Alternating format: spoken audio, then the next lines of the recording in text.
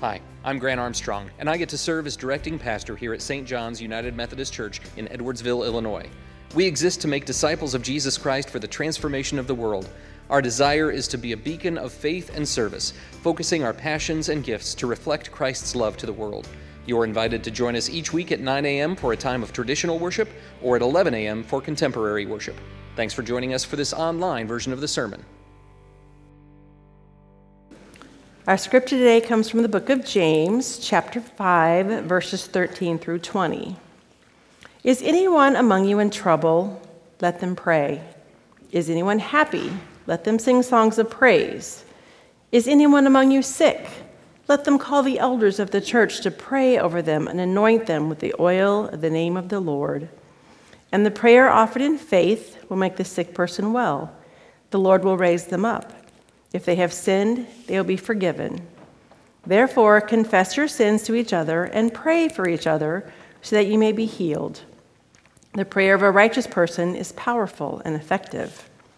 Elijah was a human being, even as we are. He prayed earnestly that it would not rain, and it did not rain on the land for 3.5 years. Again he prayed, and the heavens gave rain, and the earth produced its crops.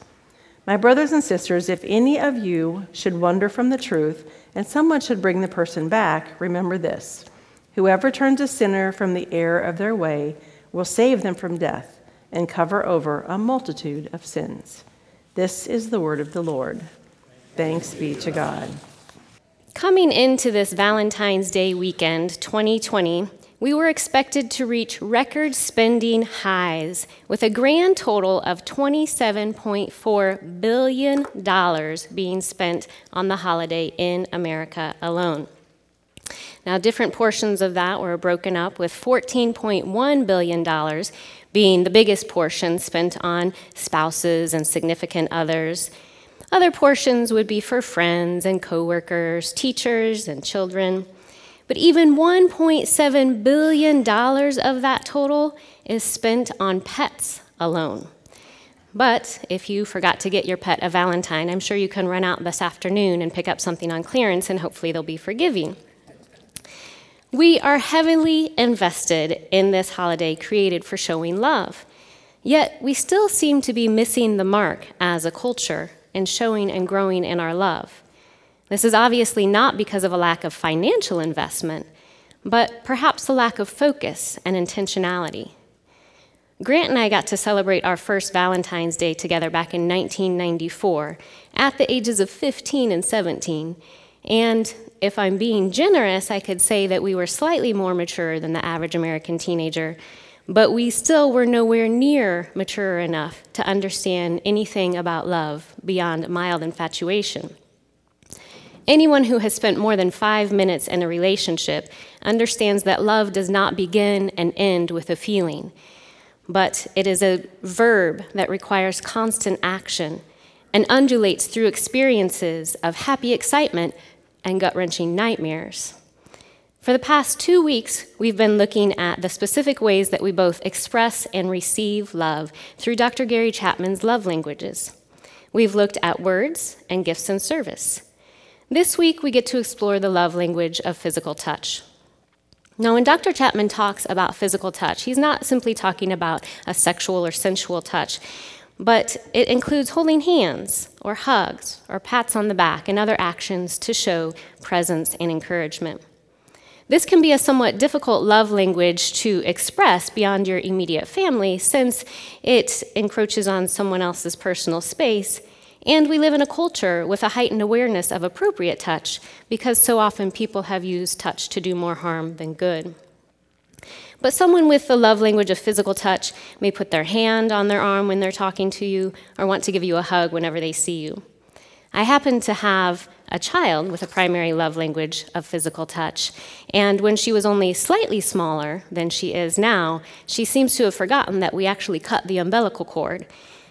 One way that this desire for physical touch would present itself was that she would always want to sit on my lap after she was done eating. So she would finish eating and then come around to my chair and say, "Can I sit on your lap?" And I would say, "Well, I'm not done eating, so please wait." So she would stand next to my chair, and I would keep eating, and pretty soon, this little leg would come up and just slide onto my lap. And before I knew it, I was eating around a child. But even if physical touch is not your primary love language, we're all created to need touch. There are countless developmental studies that show the importance of human touch in infants. Through touch, babies learn about their environment, they receive brain stimulation necessary for development, and they begin to learn how to communicate. And the benefits continue beyond infancy to all ages. Physical touch among adults releases oxytocin, which reduces stress and anxiety. Touch boosts immune systems, and it builds trust and relationships. When our son Theo had been home with us for only about 2 weeks, he encountered some health complications that landed us in the hospital. So we spent a couple of days over at Cardinal Glennon, and Grant and I did not leave his side. For that 2 days, I slept in the bed with him. I held him while they poked and prodded him, and Grant was there the whole time, leaving only for short periods to go get food to bring back for us. And we were all very scared, not knowing what was going on and not really being able to communicate with each other. But we knew that time together, we could support each other through being together in support. And as Theo began to get better and we walked the halls of the hospital, I could see in some of the other rooms that not every child had someone with them. And different families have different circumstances. Grant and I were blessed to be able to be with Theo that whole time. But the hospital also understands the benefits of physical touch and healing. So they have angelic volunteers come in and hold those babies and toddlers and sing to them and interact with them because they know that along with medicine and medical care, presence and touch are an important part of the healing process. So how does this love language transfer to our relationship with God? Except for about 33 years around the first century, no one has been able to physically touch Jesus. But God has given us each other, the body of Christ, the hands and feet of Jesus, to show love and live out our faith together. This brings us to our first point in your study guide. We are created to live in Christian community. When a teacher of the law asked Jesus what the greatest commandment is, he said the most important one is love the Lord your God with all your heart and with all your soul and with all your mind and with all your strength. The second is this, love your neighbor as yourself. There is no commandment greater than these. It is impossible to live out loving your neighbor in isolation. We must see them face to face, talk to them in person, and touch them skin to skin. Jesus lived out this example for us in his time on earth. He chose to be with a select few people, and he taught them by sharing his time and sharing stories and sharing meals. He touched sick people that no one else would go near, and he spoke to the masses and encouraged them to love the one true God. And this is what he calls us to as his disciples. Community can look like many different things. In some ways, it is our family that we live with, but it doesn't end there. Jesus continually pushes us to interact with others who do not look and act like us. A Christian community is simply a group of people who are seeking God together. They are in many ways on the same journey, but traveling different paths. Oftentimes we hear this described as one long path towards Jesus, and we're all on different parts of that path. But a while back on a podcast, I heard it described as more of like a village built around a well. And in that center of the village is that well, that living water of Jesus. And we all come and approach from different sides and are at different places in proximity to the well, but we are all going towards the center to be closer to Jesus and each other. God's idea for building each other up, helping each other, and remaining in the faith is the church. The scripture we read today comes from James, and this book has an overall theme of evidencing our true faith through actions of love and service. And the first chapter of James, verse 22, we are told to be doers of the word and not just hearers. And today's verses come from the end of the book, where the writer gives final encouragement to Jewish converts to Christianity who have been scattered by persecution. Verses 13 through 16 say, "Is anyone among you in trouble? Let them pray. Is anyone happy? Let them sing songs of praise. Is anyone among you sick? Let them call the elders of the church to pray over them and anoint them with oil in the name of the Lord. And the prayer offered in faith will make the sick person well. The Lord will raise them up. If they have sinned, they will be forgiven. Therefore, confess your sins to each other and pray for each other so that you may be healed. The prayer of a righteous person is powerful and effective. This passage shows us our second point. We are called to pray in times of trouble, sing praises, pray over the sick, and confess sins in community. We are called to come together through all circumstances and express all feelings. This includes the mountaintops and the valleys, the times we are comfortable sharing with each other, and the times where we struggle to be vulnerable. Many of you may look at this list of things in James and think, well, those are all my least favorite things to do with other people. Praying out loud, singing out loud, and telling each other our mistakes, that all seems like a horrible idea. But there is power in believers coming together in the name of God. Our worship services are built around these disciplines. We have many times of prayer throughout the service, and when we gather together and share those prayer concerns and begin to ask God for help, we start to understand that we are in fact not in control. And while this does seem frustrating, at the same time, other believers begin to share their struggles and similar trials, and we find that we don't have to carry our burden alone. Those around us also offer their prayers for us and give us encouraging words, and they remind us that our work is not in vain. And through difficult times, we are reminded that our Creator is also our sustainer. We also get to come and sing together as a congregation, and we follow Psalm 150, verse 6, which instructs us, "Let everything that has breath praise the Lord." We have such great opportunity to do this in our church here at St. John's, where we have a beautiful choir and we have an amazing worship band. We have so many wonderful musicians that lead us in this and encourage us to share our voices. Because when we begin to sing and praise together, we see how small and yet how significant we are in the eyes of God, knowing that His love is more than we can grasp. Also, with confession in community, this is a little more nuanced, and it is done in smaller community. It requires great humility on our part and spiritual maturity, love, and understanding on the part of those close to us. But the benefits of confession still far outweigh the pain of the sacrifice. The love we experience when we know we are still welcome and accepted, even after we have done something wrong, is a kind of love that goes far beyond a heart-shaped box of chocolates. Now, many of these practices and disciplines that are incorporated into our worship service are also lived out well in small groups. We have many wonderful Sunday school classes and small groups here at the church where we get to dig in a little bit deeper and understand more of the daily lives of each other. It provides time for personal prayers and sharing. We have wonderful Sunday school classes that are listed in your bulletin. We also have our cancer support group, which you get to read about in the reminder today. We have visitation groups that go out and take communion and visit those who can't come into the building. I recently heard a report saying that it takes 50 hours of being together to move from being an acquaintance with someone to being called a friend.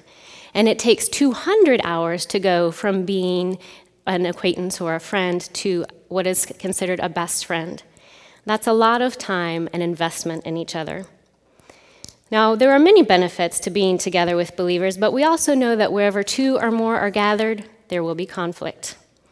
Because of our different backgrounds and circumstances, we often have different ideas and priorities for how to live out our love for God. But we see this to be true in Scripture as well. The disciples constantly had conflict. They were a bunch of young, ambitious men that were just waiting for Jesus to say the word so that they could overthrow the Roman Empire. This group included a former tax collector for Rome and a zealot who was a revolutionary against Rome, who certainly would not have seen eye to eye on politics. In Mark chapter 9 and again in Mark chapter 10, we see the disciples arguing about who will be the greatest and who will get to sit at the right hand of Jesus in the kingdom. But Jesus continues to calmly redirect them to the goal of following God in unity. And this is our job in Christian community. James 5:19 says, "My brothers and sisters, if one of you should wander from the truth, and someone should bring that person back, remember this: whoever turns a sinner from the error of their way will save them from death and cover over a multitude of sins." God has given us the job to encourage each other to remain faithful to Him. We are all sinners, and we are all in need of a Savior. God's desires for us are far more than the world has to offer. We are bombarded with thousands of images and messages each day that we will be satisfied by the things of this world. We spend thousands of dollars ourselves, and as a country, we spend billions of dollars to try to be filled with pretty and fancy things. But God is more concerned with our insides. The church and living in community is God's idea, so that means it's a good idea. In the book of Acts, we read about the beginning of the church after Jesus ascended into heaven. Acts chapter 2, verses 42 through 44 says, "They devoted themselves to the apostles' teaching and to fellowship, to the breaking of bread and to prayer. Everyone was filled with awe at the many wonders and signs performed by the apostles. All the believers were together and had everything in common." From the beginning, it has been God's idea to have people live in community and spur one another on towards holiness. Engaging in fellowship with others brings us beyond a superficial spirituality. When we have troubles, when we offer up prayers, when we sing praise, when we confess sins, and when we work through conflict, we are living hands-on. We are digging underneath the surface and understanding more of who God is and how we can live into who He has created us to be. This brings us to our final point. Together we more completely reflect God. Christian author and speaker Skye Jethani notes the story of Lazarus in his With God Daily devotional to show the importance of community. After Jesus raised Lazarus from the dead, he instructs the witnesses to unbind him and let him go. Even though Jesus did the work of freeing Lazarus from death, he calls those around him to remove the final remnants of the tomb so he can engage in new life. This is symbolic of how Jesus calls us to help each other and shed our bindings of the flesh through prayer and fellowship. Now, I love being in Christian community, but I'm an extrovert, and I understand that's not everyone's personality. But I could sit at a St. Louis bread company for hours on end and dig into scripture with people or just hear their faith stories. And one of the reasons that I love to be in community is because it pushes me to know God more than if I were on my own. I hear other people's stories, and they challenge me to know Him more. And they lift me up in prayer as well. So whether we enjoy community or whether we're more introverted and want to spend more time alone, it's harder for us to be with others. It's still hard to prioritize in our busy lives. So how can we make being in community a priority? Well, good news, you're all sitting in a worship service, so you're off to a great start. But we also have Sunday school classes and small groups that I encourage you to be part of if you haven't already. You can also bring Christ to your community. What season of life are you in? When I had an infant and a preschooler at home, even though everyone told me that the time would fly by, I was pretty sure I wasn't going to be able to potty train them by the time they left for college. So I started a mom's group with other Christian women who wanted to seek Christ in raising their young children. We got to meet together and share stories and ideas and pray for each other. So who are your people? Where are your people? You have a study guide in your bulletin that you can take to your family after church and ask them some questions. You can take it to your coworkers or your exercise partners throughout the week. You can share your experience with God and ask them about theirs. It also helps to understand that community doesn't always look how we expect. In a previous town that we lived in, I found myself surrounded by people who weren't necessarily my peers or weren't in the same stage of life as myself. But after spending time there, I realized that there were still people who were willing to pour into me and share their faith. It just so happened that they were my parents' age or older. And it seemed a little odd at first, but I realized that from being in the grandma's group, I could gain so much wisdom from these women who knew and had been before me and could share with me their love of God. Our culture is becoming increasingly isolated. Many of us work, shop, and find entertainment all from the comfort of our home. We have fewer and fewer reasons to interact with those living around us. But wisdom comes from being communal, sharing stories and encouraging others through trials and pointing each other towards an eternal God. Scripture instructs us to actively be involved in each other's faith journeys. God feels so passionately about us understanding how to live out our lives together that he sent his only son to live as an example for us, sharing meals together, praying and singing together, and encouraging each other to live out our lives in faithfulness to God. Join the believers that God has placed around you and seek after him to be all that he has created you to be. Would you pray with me? Almighty God, we are so thankful for your love and for the gift of the love of others. We pray that as you join our hearts, we would more greatly reflect you. Please show us how we can be in community with others to know more about you and to live out your work in your kingdom. We pray all this in Jesus' name. Amen.